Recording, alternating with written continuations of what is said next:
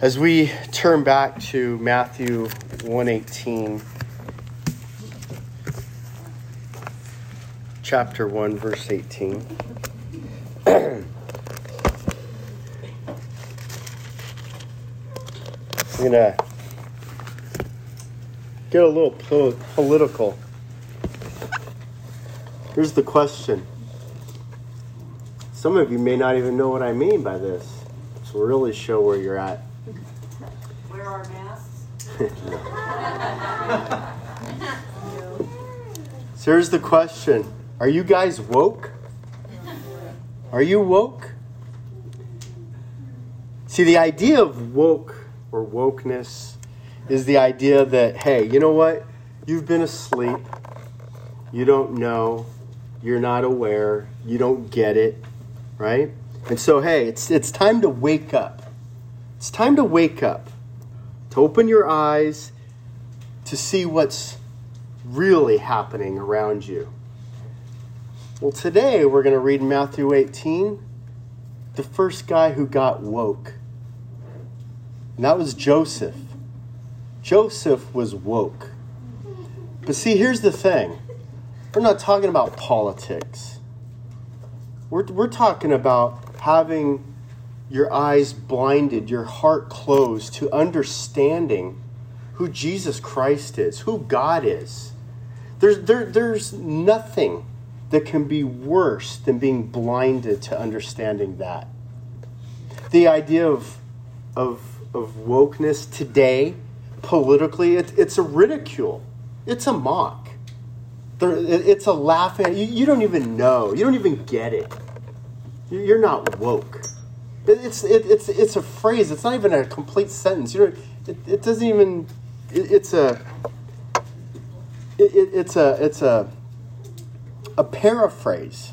So intentionally, it's also meant to, if you're in the dark and you don't know, you're still not going to know, even as I'm mocking you to your face. Completely opposite is how God works. Completely opposite is God's desire to say, you know what? I want you to know. I want to wake you up. And in so many different ways, from page 1 in Genesis all the way through the scriptures, God is helping us to open our eyes, to open our hearts, to open our ears to an understanding. How can you exist on this earth, be in this country, be in this nation, and not understand who Jesus Christ is? Heck, we celebrate his birth every December. We celebrate his death in the spring. And yet, so many people don't get it. So many people are closed. They're not woke. And so, they make up things. Do you realize that in December, there's 14 different religious holidays? Do you think that's by accident? Or is part of counterfeiting and part of deception and part of denial? Is, well, if you can flood the airways, if you can flood the mind with competing ideas, well, then enough people will listen and it'll dilute the real message. And so today we have competing ideas. In fact, I saw I don't Facebook all that much, but I saw somebody that was on my thread and somebody that I knew a while ago, and on there they were commenting about how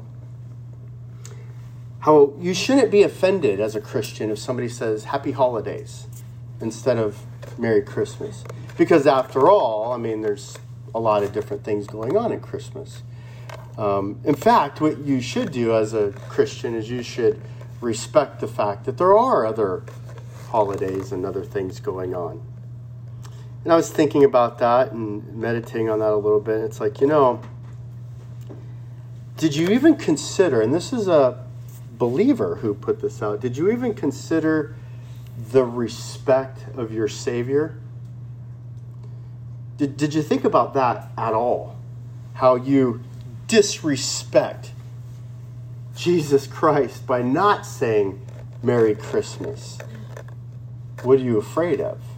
I mean, of all times, Christmas is like that one time where you actually have kind of free reign to say something like this, and it doesn't even necessarily mean anything, right? I mean, just because you say that, it doesn't, you're not exactly preaching the gospel. So what is Christmas then? Is Christmas one of the 14 different kind of religious holidays? Is Christmas, Santa Claus and snowmen and the Grinch and, all that other stuff? Or is it a great reminder of the identity of who Jesus is? This is the incarnate Son of God. Now, that's crazy talk out there. Out there, you want to talk about not being woke. You're like completely the other way. You believe in a delusion. Christianity, the hallmark of Christianity is believing in a triune Godhead of the Father, the Son, the Holy Spirit. 3 being one God and one God only and one God alone. And beside him, there is no other God, period. And that God, in his triune Godhead, the Son, Jesus, Emmanuel,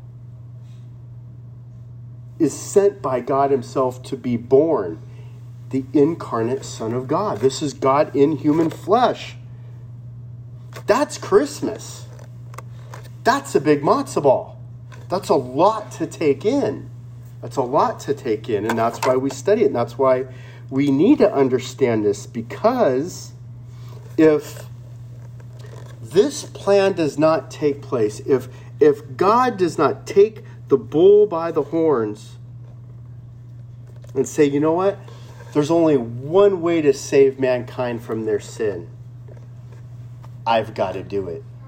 I will do it myself. And the scripture saying in 1 John, God loved us. He loved us. So he sent us his Son to die on the cross for our sins. God did not need the blood of bulls and goats. He did it himself. But there's a cover-up. There's an attack. There is a battle against Christ, against Christianity. This morning I Googled images. Christmas. Seems fairly innocuous, right? I mean, you just Google Christmas. What's going to show up? The 41st picture was the first picture that had anything to do with a cross or Jesus or Mary or Joseph or the birth of Christ. The 41st picture. In Googling Christmas, you think there's a diversion of what Christmas is. The first 100 photos, which means you have to scroll a while, right, to get down there. The first 100 pictures, there were still just one. So there's a cover-up. There's a hiding of what Christmas truly is. You're not going to find the meaning of Christmas in the world, in the secular world. You're not going to find the meaning of Christmas at a secular school. It's not there. He's not there. And so today we get an opportunity to celebrate what Christmas really is.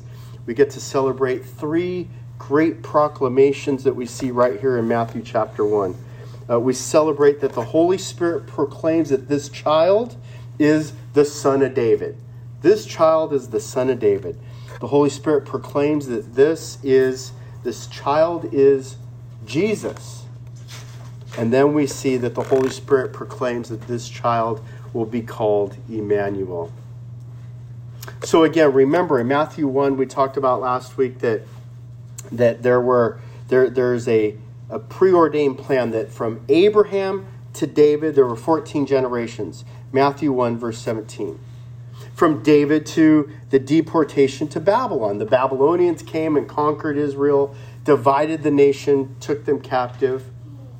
Okay, so from David to Babylon, there were 14 generations. And then, after that, Israel was in a a state of confusion, a state of darkness. And from that point to Christ, there were 14 more generations. And so, we had a great longing for the people of Israel, a great longing for the people of God, wanting, waiting for Jesus to come, the Messiah to come. And it was in that darkness that the great hope appeared. We learned last week that Jesus proclaimed himself as the great I am, right? Before Abraham was, I am. Again, that great picture and that great reminder when Moses is speaking with God. And he says, God, what's your name? What do I go back and tell everybody? And he says, I am who I am. Another great picture that this is going to be the incarnate Son of God. So how does this happen? Well, Matthew 1 verse 18, we see and we get to celebrate Christmas by understanding that the Holy Spirit proclaims this child to be the Son of David. What does that mean? Verse 18, now the birth of Jesus Christ was as follows. Again, remember we learned last week in Luke 1 that this is an eyewitness account, by the way. Right? Eyewitness account. Believe me, the people of the day would have loved to have swept the Jesus story under the carpet. There's no denying in human history that Jesus was born. So the question then is, well, then who is this Jesus? And so in verse 18, now the birth of Jesus Christ was as follows. When his mother Mary had been betrothed to Joseph, before they came together, she was found to be with child by the Holy Spirit. And Joseph, her husband, being a righteous man and not wanting to disgrace her, desired to put her away secretly.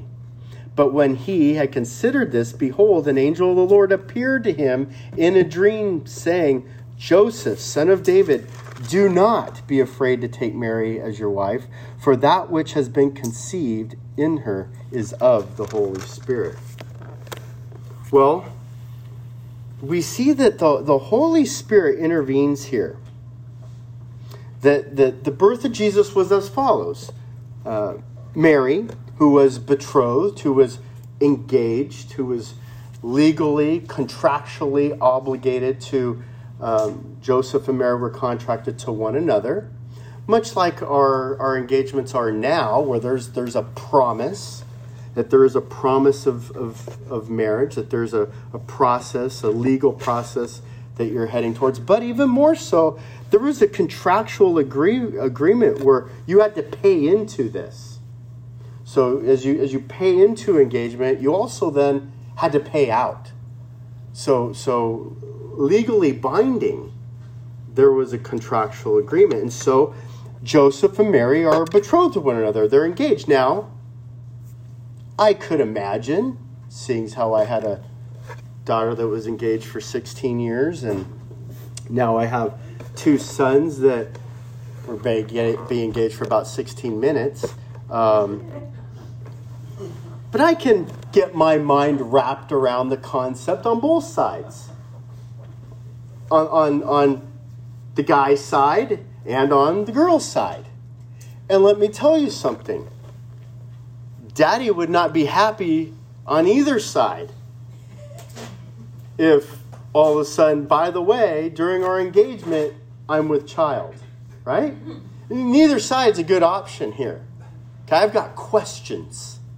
I've got a lot of questions. I've got a lot of concerns. Doubt, anger, consequences, right? And so that's the position that this man Joseph is in. So as he's engaged, and all of a sudden he finds that his wife to be with child.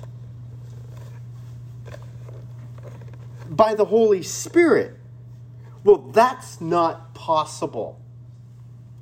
Well, actually, being the Bereans that we are, being that we've been studying the Old Testament, isn't that the only way we have babies? Is by the Holy Spirit? Isn't that what we keep learning? We think it's us, right? But God reminds us, let me double down. Let me just make sure you get this. I will make you barren and I will make you older than Arden. You can't have kids. Okay? We're going to set this thing up to where you get it. I'm in charge. I make life. I've made it from the beginning. So, a couple thousand years later, when you read Matthew 1:18, you go, well, how can a child be born by the Holy Spirit? That is not a big jump for you at all, is it? It sounds actually pretty normal because you've been studying the Bible. You've seen example after example of Sarah, Rebecca, right? You've seen right here Elizabeth. So it's okay. I get that. I get it. But now Joseph, that's another deal. Because brother Joseph he's a little bit more closer to the situation. Verse 19, and Joseph, her husband, being a righteous man. Joseph is a good man. And being that he is good, he doesn't want to disgrace her. He cares for her. And so he plans to put her away secretly. Did you notice that? Joseph ain't woke. He ain't down with the deal. Right? He's not going, oh, yeah, Holy Spirit. Yeah, totally get it. I'm in. No. Joseph's out. He's a good guy. He's a nice guy. But he's out. I'm going to get out of this contract. But I'll do it nicely. I'll do it. I'm a gentleman. And so that's his desire. Verse 20. But when he had considered this, so it's not like he's running around town telling everybody. When he's thinking this, when he's considering this, yes, the Lord knows what you're thinking. When he considered this, behold, an angel of the Lord appeared to him in a dream. Have we seen this before? Yes, we have. This should not be shocking that we see an angel of the Lord appearing to man in dreams. This has happened. Saying, Joseph, and I love this phrase, Joseph, son of David. Now, you and I kind of only understand and know Joseph as son of David. But when you read this, does Joseph know who he is? Did Joseph forget who he was? Because you know who Joseph is? Joseph is in the line of kingship. And here he is, just a normal guy living life. He's not living like a king. He's not proclaiming himself as king. He's not... None of that's taken place at all. He's just a guy. He just goes to the census to check in, to mark his name down. And, oh, but yeah, by the way, I'm part of the Davidic, royal family line. No big deal. That's a big deal, right? You and I cannot make that claim. If we were going to go to the registry, to the census, you know what? If you were linked to George Washington, right? And if America had their presidents according to family birth, and you were going down to King County Courthouse and you're going, and it's like, yeah, I'm a Washington. At some point, doesn't like, wait a second. If I'm a Washington, Jay Inslee, wait, shouldn't I be in charge of this thing, not Jay Inslee? Right? I'm in the line of the king. He's not thinking this at all. And I love this phrase, Joseph, son of David. Do you know who you are? Let me remind you who you are. You are the son of the king. Do not be afraid to take Mary as your wife. Why? For that which has been conceived in her is of the Holy Spirit. This is a miraculous thing that's about to take place. Turn with me to Luke 1:26.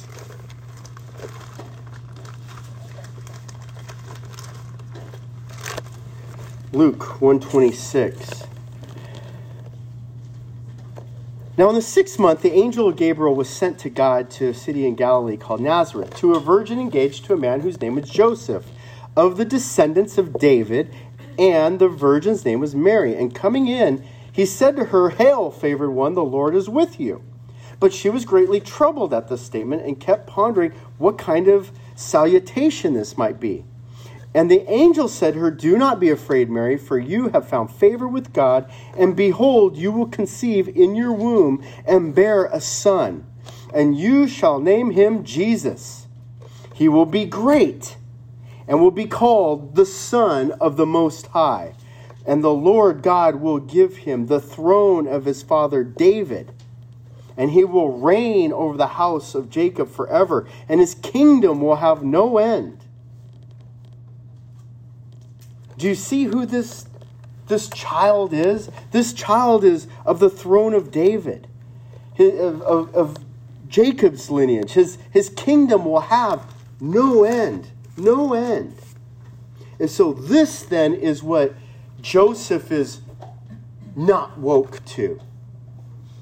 He's blinded to this. He's forgotten this. He hasn't thought about this. It's just not a part of the program. So the first way we celebrate Christmas is this proclamation by the Holy Spirit that Jesus is the Son of David. This is the Son of David, the King of the Jews. That's exciting. That's the great Christmas proclamation here. And his king, his throne is coming. Well, the second proclamation then is the Holy Spirit proclaims the child as Jesus. And you think, wait, that doesn't seem very insightful at all. Isn't that his name, Jesus? Well, we learn another little tidbit. Verse 21. "And she will bear a son, and you shall call his name Jesus." Okay, I get it. "For it is he who will save his people from their sins." The name of Jesus is not just a name. It's not just a name, much like Christ. Christ is not his last name. Christ is the Christ, the Messiah, the King. It's a title. But you know what? Jesus also has a double meaning as well. Jesus' name means Yahweh, which is God's name in the Hebrew. Yahweh saves. Yahweh saves. So all of a sudden now you have the Holy Spirit telling Joseph, okay, this child is of king lineage. And his name is going to be Yahweh saves. Do you see the buildup here? Not just a king, but a savior too? And save from what? Save from what? The big mistake that Israel, the nation, makes when Jesus is born, walking on the face of the earth is they get the wrong idea of who Jesus is. Again, it's essential that we get the right God. It's essential we understand the right Jesus. If you're expecting just a king to come on earth and conquer enemies and get back the Philistines and get back the Canaanites and the Babylonians and the Persians and now the Romans and set up his kingdom on earth and be the king and destroy everybody and Israel reigns, well, you got the wrong king. That's a future promise. But right now, this king is coming. Yahweh saves. Saves what? Verse 21. He will save his people from their sins. Listen, I would love to be saved from the turmoil of COVID. I would love to be saved from financial obligation. I would love to be saved from, failing health and eyes and all that stuff's great. But saving forgiveness from my sin, well, that's something I can't take care of myself. That's something that's too big. There's too much debt. There's too much there. That this coming child is Jesus, as Yahweh saves, and his mission, the name itself, is a proclamation of purpose The purpose then of Jesus is going to be to save us from our sins. Now, right away, they should have had an understanding of Jesus' mission. Of course, they're going to miss it, right?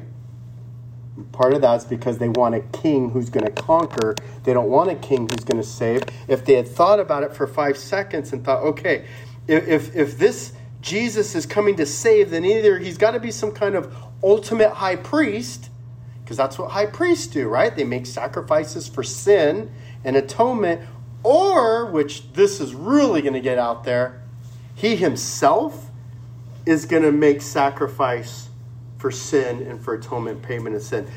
But whichever way, that's where their mindset should have been, the saving from their sin, but it wasn't. In Matthew 3, chapter 3, 1 through 12, we get a picture. Matthew 3, 1 through 12. Now in those days, John the Baptist came preaching in the wilderness of Judea, saying, repent. Repent? What does that mean? That means stop sinning. Stop doing what you're doing. Turn around and go the other way. That's what repent means. Stop it. Why? Well, the kingdom of heaven is at hand. It's here. For this is the one referred by Isaiah, the prophet. John the Baptist is going. He's preaching on the corners. He's preaching in the hillside. Hey, you need to repent. The kingdom of heaven is here. The one that Isaiah was referring to. The prophet saying, the voice of one crying in the wilderness, make ready the way of the Lord, the Messiah, the Christ is coming. Make straight his paths. Now John himself had a garment of camel's hair and a leather about his waist, and his food was locusts and wild honey. Then Jerusalem was going out to him, and all Judea and all the district around the Jordan, and they were being baptized by him in the Jordan as they confessed their sins. As they confessed their sins. See, you have to immediately tie in that the birth of the Christ, that the birth of Jesus, he came on a mission, on a purpose to save us from our sins. That's exactly what John the Baptist is saying. Here he comes, the one who saves people. So confess your sins, repent from your sins. This is the program we're heading towards. So, the child being born is born for the mission and the purpose of saving. Well, the third way we celebrate Christmas in Matthew is the Holy Spirit's proclamation that this child is Emmanuel. This child is the son of David. Is that not enough? The son of David, the coming king. We haven't had a king in years, 500 years. That wasn't enough.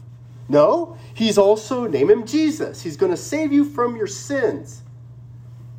Okay, well, how is all this happening? Well, it's because he is Emmanuel, God with us. Verse 22, now all this took place, that which was spoken by the Lord through the prophet Isaiah might be fulfilled. Remember, 700 years earlier, Isaiah the prophet has written down, this is what's going to happen. And now, this is what's taking place. Verse 23, behold, the virgin shall be with child, Mary, and shall bear a son, and they shall call his name Emmanuel, which translated means God with us. This is the incarnate Son of God. This is not just a man. This is 100% man, 100% God, at the same time, impossible truth. That's why he's God and you're not. That's what makes him God. That's the uniqueness of him. That's the difference. Why is it that we have this Greek and Roman hangover that our God has to be like us? Our God is not like us. By definition, would you want to serve another man or person like you? No, I want somebody who's infinitely wise. I want somebody who's infinitely knowing. I want somebody who's omnipresent. I want somebody who is so completely, utterly different that his mysteries and his secrets are beyond my utter fathom.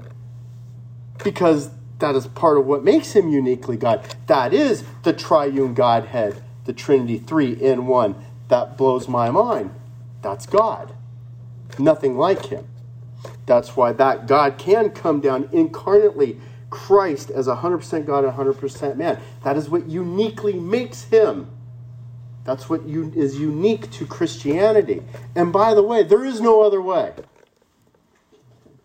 This is exclusive. It's an exclusive club. It's an exclusive belief. It's an exclusive God. The great Shema in Deuteronomy 6.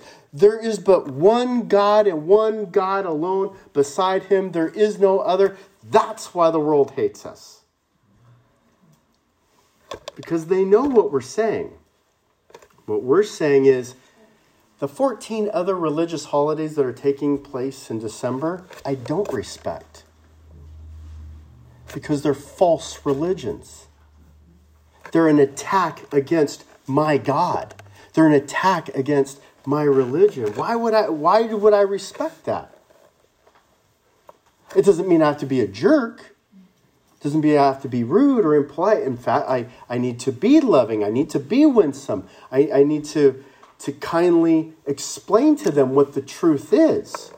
But I don't have to join up with that. I don't have to unite with that. I'm not polytheistic here. We don't just add another one to the table. No. The exclusivity, the monotheistic belief that there is only one God is what then angers everybody. Look, the Canaanites, the Philistines, the Egyptians, the Persians, the Babylonians, they had all kinds of gods. Come on in, the water's great. Today, believe in anything you want. Just don't tell me that your way's the only way. You do that, now we've got problems, right? So, here's the proclamation that, behold, the virgin shall be with child, and you shall call him Emmanuel, God with us. Turn with me to Isaiah chapter 6. Again, you've got to understand that this book, the Bible, 66 books. Okay? 66 books. Written over thousands of years. This in Isaiah was written 700 years before the birth of Christ. 700 years before the birth of Christ. This is the prophecy. This is the proclamation. Isaiah 7 verse 10. Then the Lord spoke again to Ahaz, saying, ask for a sign for yourself from the Lord your God. Make it deep as Sheol and as high as heaven. But Ahaz said, I will not ask, nor will I test the Lord. Then he said, listen now, O house of David, is it too slight a thing for you to try the patience of men, that you will try the patience of my God as well? Therefore, the Lord himself will give you a sign. Behold, here's a sign, because this doesn't happen every day. A virgin will be with child and bear a son, and she will call his name Emmanuel. That's the great promise that's coming. And then in Isaiah 9, we see even more depth. Isaiah 9:5. For every boot of the booted warrior in battle tumult and cloak rolled in blood will be for burning fuel for the fire. For a child will be born to us, a son will be given to us, and the government will rest on his shoulders, and his name will be called Wonderful Counselor, Mighty God, Emmanuel, God with us, Eternal Father, Prince of Peace. And there will be no end to the increase of his government or peace on the throne of David over his kingdom, to establish it and uphold it with justice and righteousness then on and forevermore. Now, the problem with the prophecy, the problem with their misunderstanding of the prophecy was they forgot a couple key words. A couple key words being eternal, being forever, meaning that this kingdom wasn't going to be a temporary kingdom on earth. This was going to be an eternal kingdom in heaven. This is a spiritual thing. And so this Jesus, this Savior, this King, this God with us is coming to inaugurate a program that's eternal, not just here on earth. This time on earth is temporary. What's 70 good years compared to eternity? And so we celebrate Christmas, understanding what it's really about. Verse 24. Oh yeah, we're in the middle of a dream here. This whole conversation has been us getting a glimpse into a dream and a conversation between an angel and Joseph. Verse 24, and Joseph woke from his sleep. Joseph got woke. Joseph finally gets it. He understands. What does he understand? The greatest story ever told. He gets it now. Do you? Do you really get it? Do you really believe it? Jesus woke from his sleep and did as the Lord commanded. And did as the Lord commanded him, and he took her as his wife. He was obedient. We are saved by grace. It's a free gift. We're saved by the mercy of God. We deserve to suffer the consequences for our sin, but by his mercy, he doesn't condemn us. That's how we're saved. The response to that is to get woke, to obey, to follow, to do. Oh, you say, I have faith. James covers that. I have lots of faith. It's a secret. That's not acceptable in the scriptures. Show me. Matthew 7, where's your fruit? Now, you don't have to be, the world's greatest fruit tree ever. But I should be able to walk up and know that's an orange tree. I can see it. Maybe it's just a little tiny little orange bud. Maybe it's not even an orange yet. It's just the green leaves. Oh, we know what comes next. But you got to have fruit. And Joseph gets it and he obeys, and he kept her a virgin until she gave birth to a son, and he called his name Yahweh Saves. Because Joseph believes. Joseph believes. Joseph and Mary, they're the only two that know. Right? For sure. And the rest of their life is devoted and dedicated to that belief. But was it a belief? Or did they know? They knew. They knew she was a virgin. He hadn't touched her. This was of the Holy Spirit.